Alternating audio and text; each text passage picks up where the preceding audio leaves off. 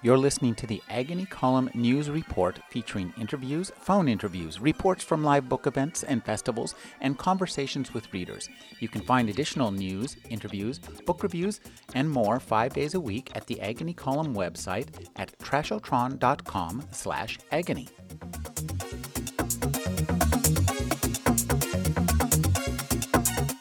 I'm speaking with Kage Baker. Her latest novel for Tor Books is The Empress of Mars. Her latest novel for Tachyon Publications is The Hotel Under the Sand. Thank you for joining me, Kage. It is a pleasure to be here. Kage, you've spent how many years building the world of the company? I started the company about in the early 80s. And it was some years before I could find a publisher, but I did. You've lived in that world for so long now. Could you talk about having finished essentially the big plot arc of the series? That's a huge accomplishment. Could you just talk about how that felt? There are so many series that we see that don't get finished. To see you finish this one was really rewarding for your readers. Well, when I finally finished it, it was like, glory, hallelujah. I can put this thing down at last. It had a troubled history in that my first publisher, Harcourt Brace, bailed midway through the series. And there were a couple of years where, we were trying to find someone who would pick it up. And it's very hard to do that in the science fiction community. The problem, I think, with Harcourt was that they didn't really know how they felt about science fiction. It's like now and again they'd get a CEO who said, yes, let's support it, and then they'd change and get it heads and get another CEO and decide, no, that stuff is for geeks. And it kind of went through one of those metamorphoses while I was, doing the company series. It was a real drag to get angry letters from people saying, you're just holding out for more money, aren't you? Why don't you release the next book? Why didn't you put out Graveyard Game in paperback? God damn it. And it's like, I have no control over these things. It hurts me as much as it hurts you. In fact, it hurts me a lot more. But, Mendoza is not the most likable heroine in the world. And I'm sure if I ever met her in a, dark alley, she'd try and kill me. So it was kind of nice to say, there you go, honey. Have a happy ending. Now I can think about something else. Having built that world, you haven't left it behind, have you? No, not entirely, because when you live with a certain group of characters for close to 20 years, you sort of don't want to see the end of them. And so I'm occasionally writing other stories.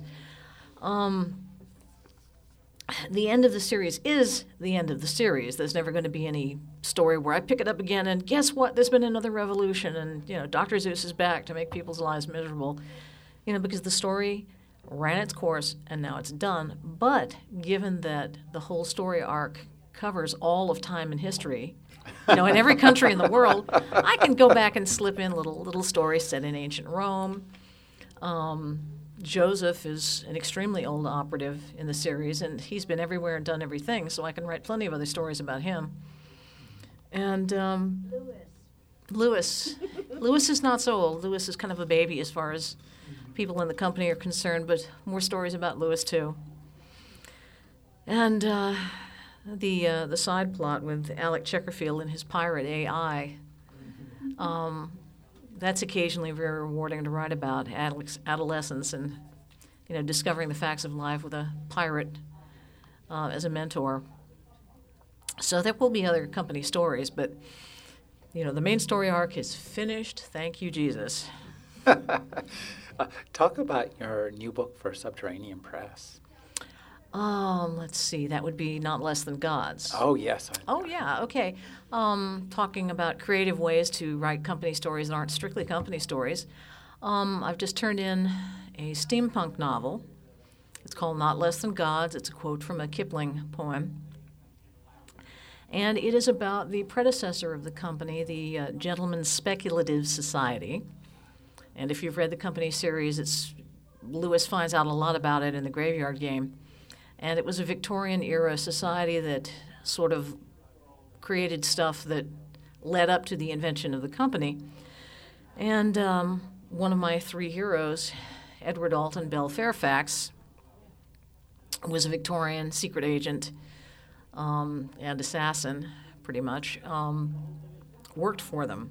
And I had intimated it before, talked about it in the other books. And this actually is the novel describing when he was first, basically how the hero began his journey, his origins, how he was created, how he spent the early part of his life, and then how he's recruited into the Gentlemen's Speculative Society and sent on his first mission. And I had to find out an awful lot about the Crimean War. I was reading books, 4 inches thick on the things I could tell you about the Crimea that you don't want to know, but also having to find 1850s era descriptions of Constantinople and St. Petersburg. It's one of those globe-spanning James Bondian things that changes locales. And it was a lot of fun to write. And it's coming out from Subterranean Press as a limited edition, which means it's going to be quite costly, but you're going to get a beautiful edition with a lot of illustrations by J.K. Potter. All hail J.K. Potter. I love his stuff. And he's done, if I could show you what I've seen. He's done some wonderful, it has black and white interior illustrations. And they're all rather dark and menacing, as his illustrations are, but they're also really cool. He has Victorian flying machines and terrifying-looking Victorian cyborgs in top hats, and it's totally cool. Totally cool. And then when the limited edition sells through, it will be coming out from Tor somewhat later in a regular hardcover edition. And I've seen the cover illustration by Paul Yule, and that's actually kind of nice, too. Better than I think most of his company covers were. And it shows it's got a blue background with the domes of Hagia Sophia and a crescent moon in the sky and this big steam launch moving through the water with guys in top hats and capes. And it's so terribly steampunk. So it's fun. Now you called this novel steampunk, but I'd contend that In the Garden of Eden is also steampunk, and that we're right back there at the inception point of that genre in many ways. It is a lot. It's just there's a convention. Most people think of steampunk. They think people in Victorian clothes with brass goggles. A sort of Victorian styling, because the Victorians they really had it over everybody else in style. Yeah, that's certainly true. Now, you have another novel also set in the company universe, The Empress of Mars. Yeah, The Empress of Mars is. And this is a very different take from your steampunk novel. Talk about that exploration of the company world. Well, some years back, I wrote a book called The Life of the World to Come, which I'd been planning for quite a while. And my hero, or sort of anti-hero, Alec, one of the things that he inadvertently does is he runs guns to Mars and delivers a bomb, which, of course, is used by terrorists to blow up a city on Mars. And it seemed to me that fell a little flat. That didn't really, a whole freaking city is destroyed, and it destroys his life because he's horribly guilty. 3,000 people die. And this was written, years ago, long before 9/11. And I thought, morally, this should have more impact. And so it occurred to me one day it would be good to write a story about Mars, about the place that he destroys before he destroys it, so that you know it, so that you know the people, so that when it happens, you have that sense of horror that, this is something you've watched evolving and building, and then, in a minute, for a stupid reason, it's wiped out. And it seemed to me it was morally necessary to write that. And then one day I had a brainwave at breakfast. My sister she ran an inn for actors, providing affordable beer for out-of-work actors, and was having some problems with certain corporate entities that shall remain nameless. And, I was just seething with wrath on her behalf, and I thought, I could write about this, but I'll do something like set it on Mars. And suddenly the whole idea popped in of Mars as frontier. And so I wrote a story about this. It was a novella originally, about a woman running a tavern on Mars and dealing with one crisis after another until something happens to change your luck. And it was a novella. It was up for a Hugo. Lost out to Connie Willis, big surprise. And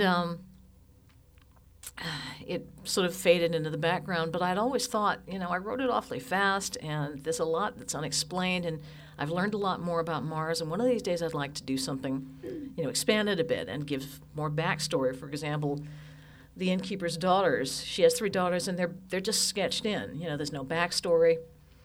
And it struck me that, this sort of, it's almost like the Western frontier that's developing here on Mars, where this corporate enterprise has failed, and it's up to the people who were stranded there to make a go of civilization. And then David Hartwell said, you should turn that into a novel. And I said, no, because, the first word out of any reviewer's lips when you take a novella and you turn it into a novel is, it's bloated. It was much better in the original narrow version. And sure enough, one of the first reviews said that. I think it was in Locus. But actually, it's not. There are about 10 new characters. The original novella was 22,000 words, and this is now 86,000 words. So approximately... Well, there's a lot of it, that's new. There's new situations. I had a great time sort of playing sociologist and following the way that society would develop on Mars. So there's a lot of other characters and a lot of how this would affect more people across the social spectrum. And I thought, well, good, I can do that, and then I got busy with another project, and I thought I had until June to turn it in, and Lynn said, "Where's the Mars novel?" I said, "Oops." Well, I'm putting it together, and then, well, it's due January 1st, and then my hair went, straight up on end, and I had to call David and say, "I'm sorry, I'll get it to you. Give me 3 months," and I wrote in a blind fury and not fury but desperation, and I got it done. And I also was able to, there was a suggestion of company involvement in it previously. There had been one character that I'd put in that if you'd read some of the other stories, you would recognize him, a character named Eliphal, and you'd realize if you paid attention to what he was saying that he was a company operative that was sent up there to secure the company's rights well ahead of time. And I thought it would be fun to show a little more company involvement. So there's a character added to this, which is one of the bad cyborgs, who was sort of sent up there as his opposite number to help bring about the downfall of the British Aryan Company. So there's a whole new subplot there.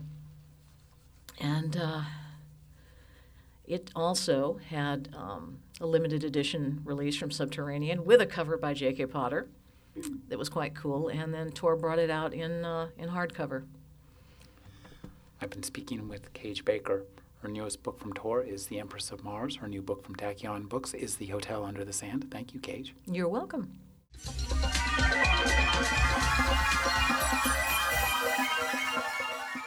You're listening to the Agony Column News Report, featuring interviews, phone interviews, reports from live book events and festivals, and conversations with readers.